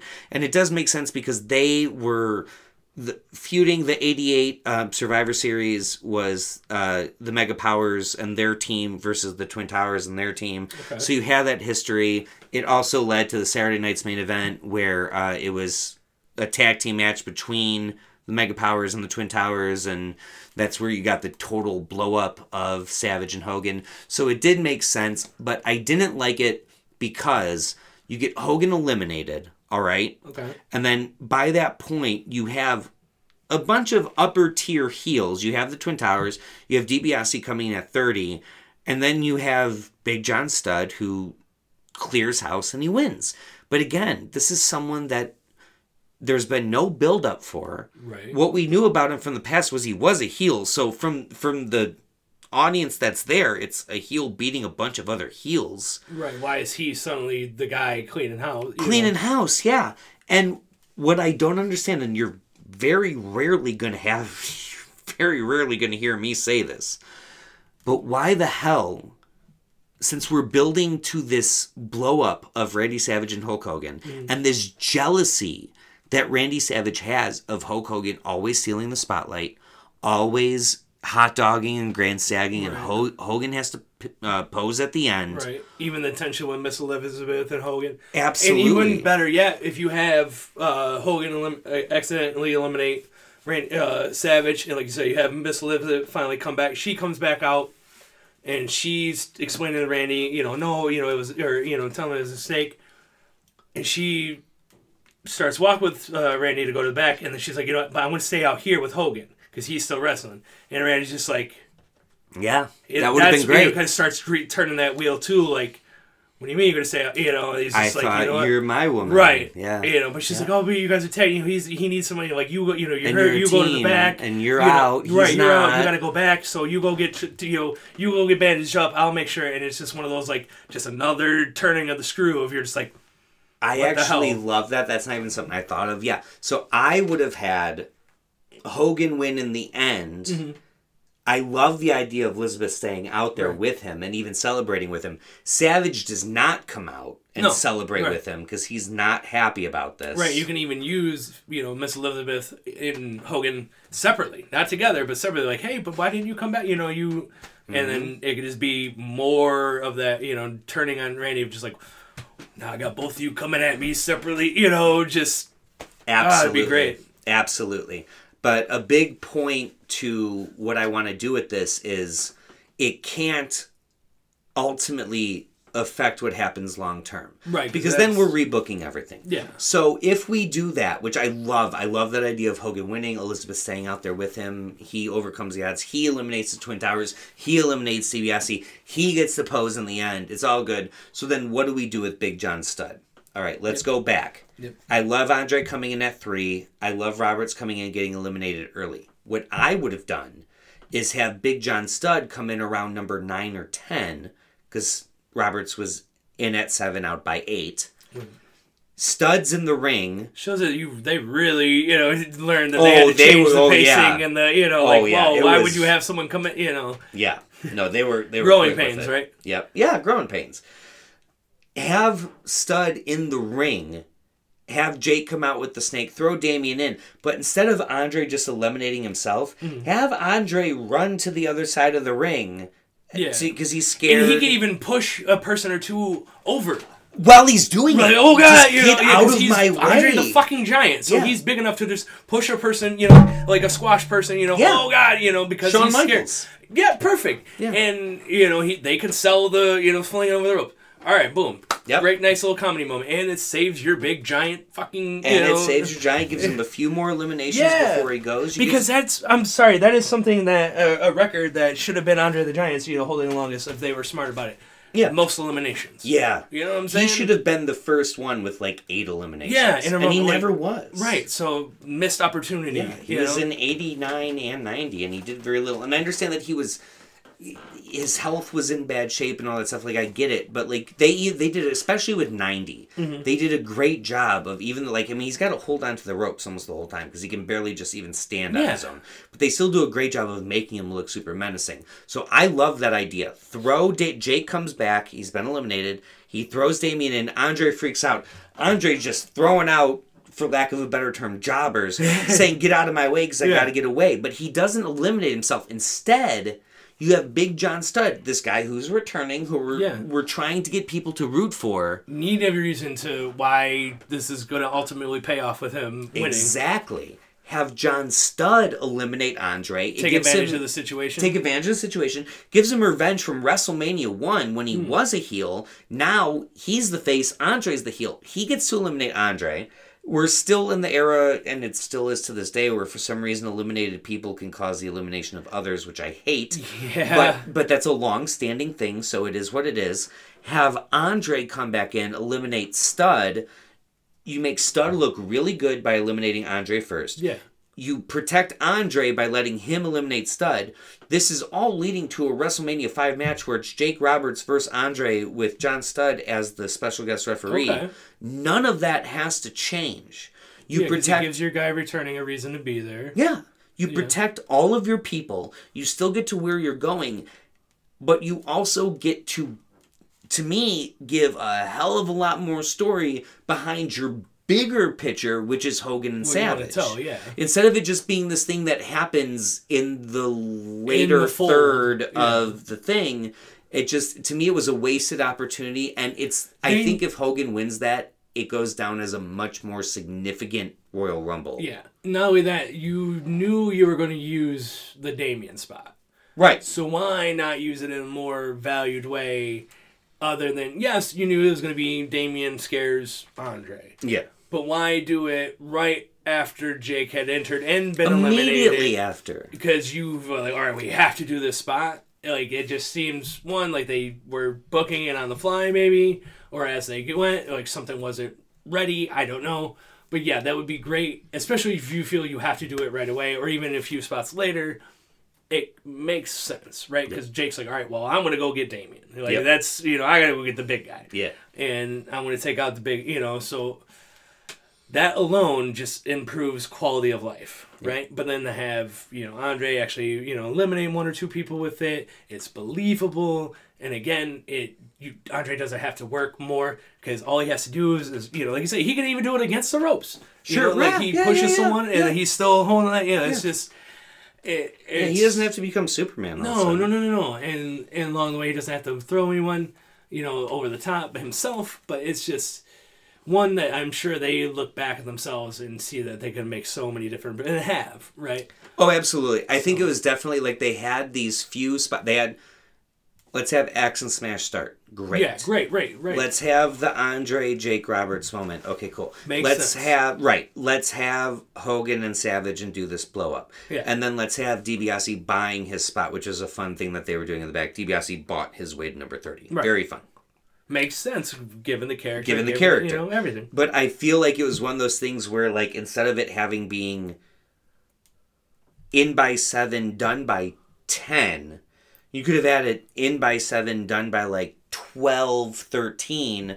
Then you bring in Savage at 15, you bring Hogan in at 18, and instead of that thing being done by 21 or 22, have that moment happen at like 24, 25, and then have 25 through 30 be mainly heels. Put in Brutus the fucking Barber Beefcake, because that's Hogan's boy. Yeah. But ultimately then you get the last chapter, the finish, the act 3 of that being Hogan overcoming the odds, which you've done a million times, and it's 1989. It works. It still works. People want it. To me, you squash that, and then you're left, once Hogan's gone at like 23, 24, the rest of that Rumble is flat as fuck.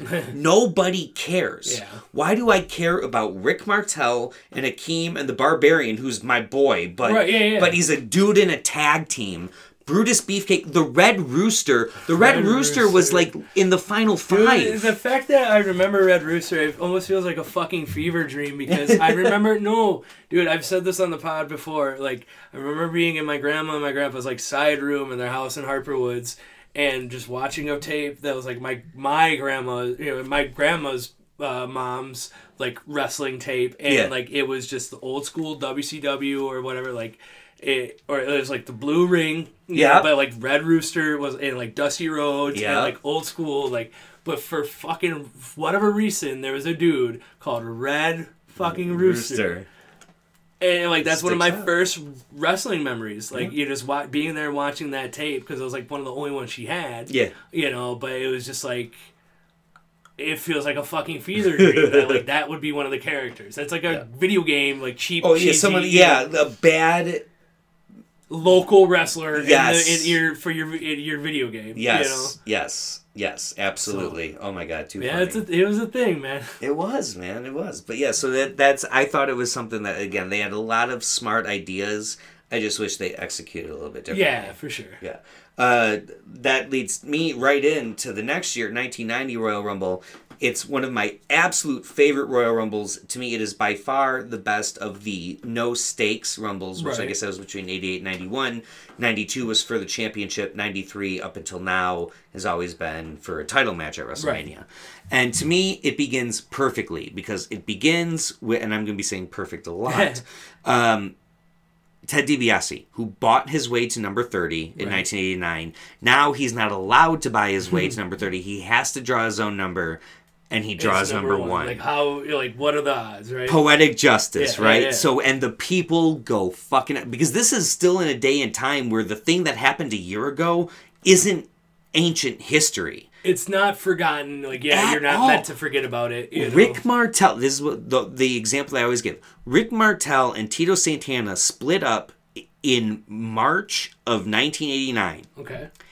At the Royal Rumble in 1993, when they both got in the ring together, they immediately started attacking each other as if it was July of 1989. Like, it was still on site. Like, fuck, let's go. It was that level. So, like, those storylines continued. So having DiBiase be number 30 in 89 and number 1 in 90 is brilliant. And he gets to eliminate a couple people early. It's really good. The beginning's hot. They front load it. You get Jake Roberts there again in the beginning. You get Randy Savage there again in the beginning. And you get Dusty Rhodes. And we're leading to Dusty Rhodes and Randy Savage at WrestleMania 6. Yeah. But the first problem that I have with this is Randy Savage comes in, I want to say at number 4 or number 5, and he's like out by number 10. And it's Randy Savage. Like, it's one of the biggest names that you have. To me, I'm all for Dusty Rhodes eliminating him. Why couldn't Dusty Rhodes eliminate him at like 15 or 18? A little bit longer. Yeah. To me, all you did was like waste an extra it shows 15 that minutes they of Randy did Savage. not know their pacing, for Again, their stars at the time. It goes back to pacing. Growing Pains, just one of those damn. Yeah, and it was great for it was front loaded with moments. Yeah, they learned that's one thing they knew. Like, okay, wait, hey, like you said with the Axe and Smash moment for previous year. All right, hey, let's we have to keep that. We have to keep that momentum. Yep. But then they learned, oh shit. You need momentum in the middle as well. Right. You can't just peter out. Yeah, and this pay-per-view, to me, this match suffers from that the same way that 89 did, where they had great moments in the beginning, and then they had good moments in the last third, but that middle section really suffers. You did have things like you had Earthquake coming in, and it was very obvious they wanted Earthquake to be the new Andre in the sense of the big man. Yeah. So he eliminated Dusty Rhodes, he eliminated Axe, he eliminated big dudes. It took 6 people to eliminate him, so it made him look really strong in that sense. Then you get to this great moment of Hogan and Warrior alone in the ring, just like you had Hogan and Savage alone in the ring. They went nuts for Hogan and Savage. They went nuts for Hogan and Warrior. They feuded out. They don't get an immediate resolution. A few more people come in, and then all of a sudden you have a callback to 89 where Hogan is supposedly trying to eliminate, I want to say, oh God, I can't even say with accuracy who he's trying to eliminate, but he ends up eliminating that person and Ultimate Warrior. Yeah. So you get that sort of thing, and again, it's like, did he really accidentally do it, or is he really this selfish piece of shit that some of us have seen from all along? But it works out, it works great, and then you got Hogan kind of riding it till the end. The problem here is you have Mr. Perfect coming at number 30. Yeah. Up until this point, Mr. Perfect, he's never lost a singles match. Perfect number, right? Perfect number. He pulled it right out, and he didn't have to buy it. Yeah. He didn't cheat his way to it. He pulled it out. Why? Because he's fucking perfect. Right. And that's what he does. What other number would he draw? He draws number 30, the perfect number. He comes in, and less than 4 minutes later, the match is over. Hulk Hogan's won by last eliminating Perfect. And the biggest problem that I have with this is, all right, so in a dream world, Saturday night's main event was essentially like a Clash of the Champions, or like later would be In Your House, the sort of like big marquee cards that were in between pay-per-views. Yeah. Now, there was no Saturday night's main event in between Royal Rumble and WrestleMania, which is not their fault. It has to do with Saturday Night Live and NBC programming. It's beyond their control. Yeah, but they're good. Money talks, right? Money talks. You're going where the money is. And as hot as WWE was in 1990, Saturday Night Live was king at that time. Still Saturday Night Live, exactly. So they had one right before. They had one in the tail end of December, or actually it was the beginning of January of 1990, and you had Hogan and Warrior defeat Mr. Perfect and the Genius, who is his right-hand man. Makes total sense. There's no reason why Perfect and Genius should beat them. But it still maintains Perfect's record of never losing in a singles match. Right. Then... No, and he probably, I'm assuming he didn't eat the pin in that tag match. No, Genius did. Yeah. Of course. I think it was Warrior pinning Genius. Makes sense. Because they were trying to build Warrior up. Yeah, it was very, protected back then. Totally protected. Yeah. And then you had Saturday Night's main event that happened after WrestleMania, so Hogan already drops his title, and he gets the win over Perfect one-on-one. I've got no problem with that either. My problem... I do, because fuck Hulk Hogan. Well, yes. Right. Fuck Hulk Hogan. And that is... We're holding on. That is my problem with that. But the bigger issue is, in between Royal Rumble and WrestleMania... You're trying to sell tickets to house shows. Yeah. And what's headlining this is Hulk Hogan versus Mr. Perfect.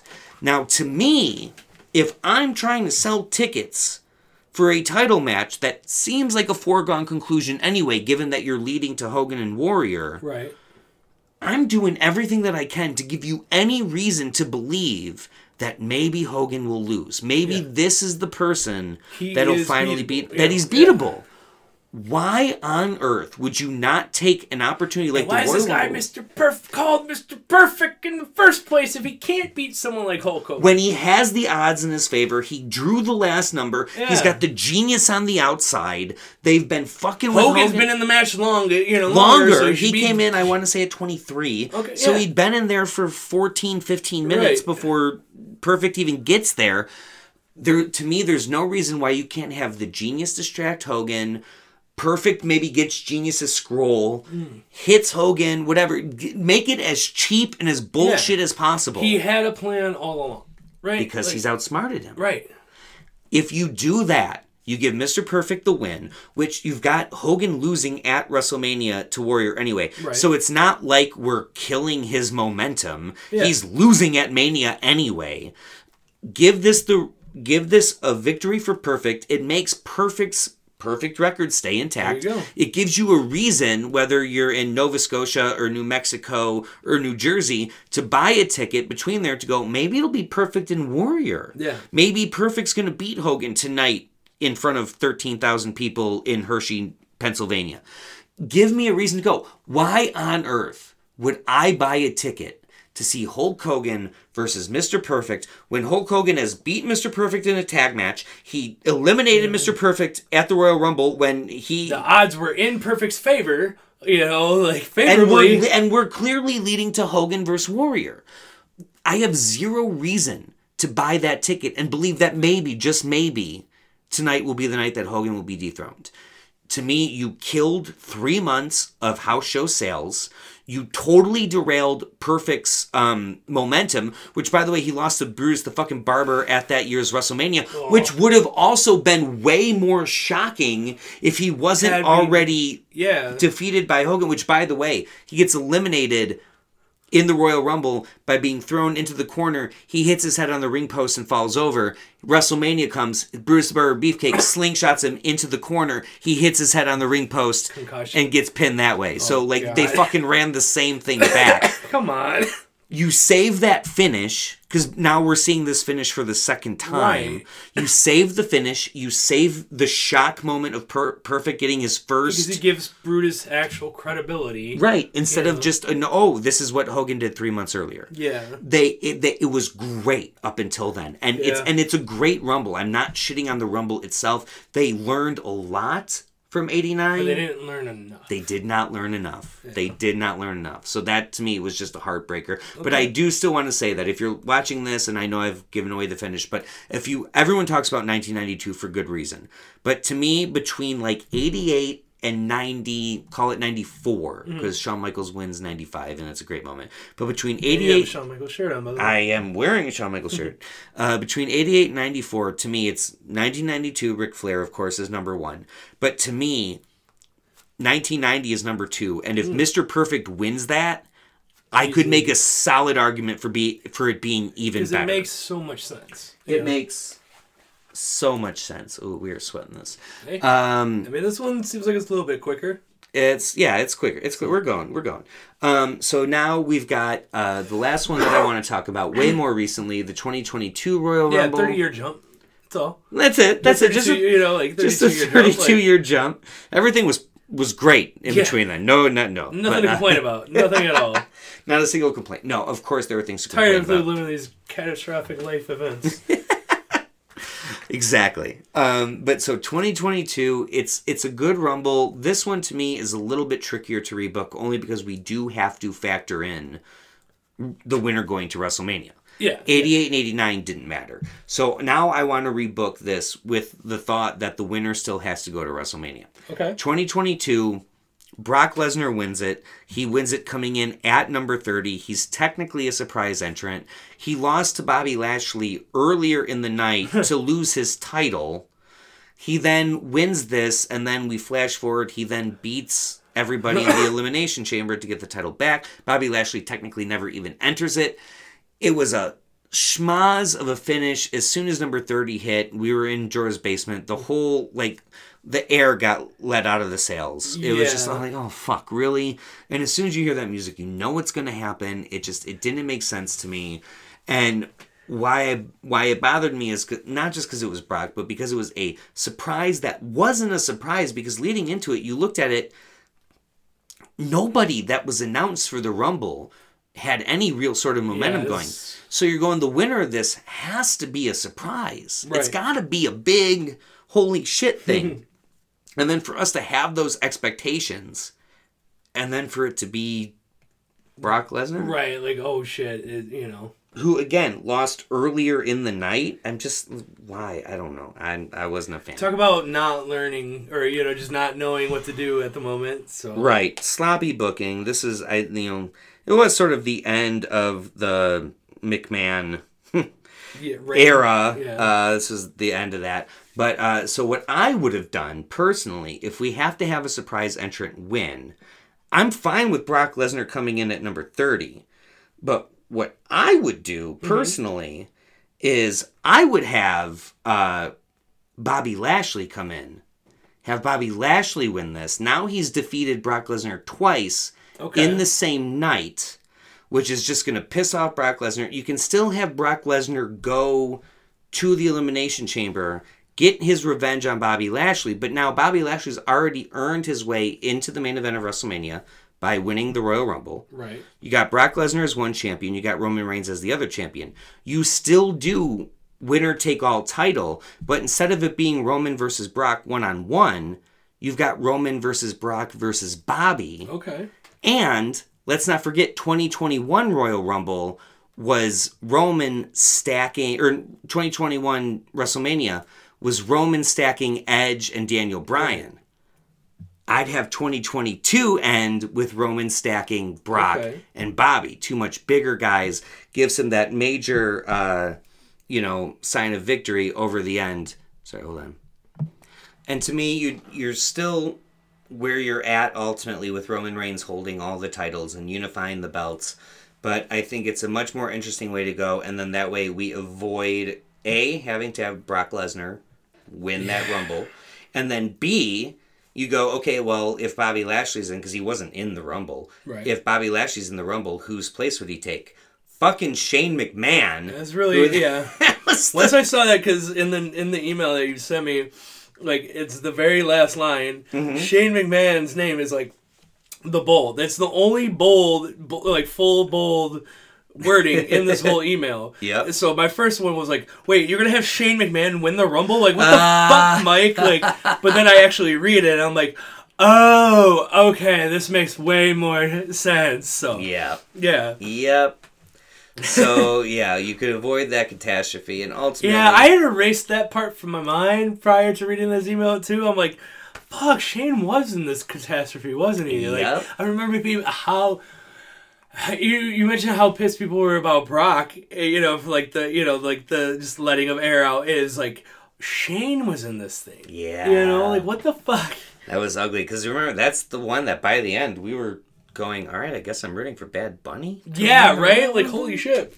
Yeah, I'm surprised he wasn't in the 2023 Rumble. Me too. I guess maybe he's just doing his own thing. I mean, hey, good for him. But can't run it back every year, I guess. That's true, but it's odd that I'm looking for the next appearance, in a way. Yep. I mean, but it shows that he did a good job with, his skill set and everything. Absolutely. Hitting Canadian Destroyers on the outside of the ring. Dude, he fucking killed it.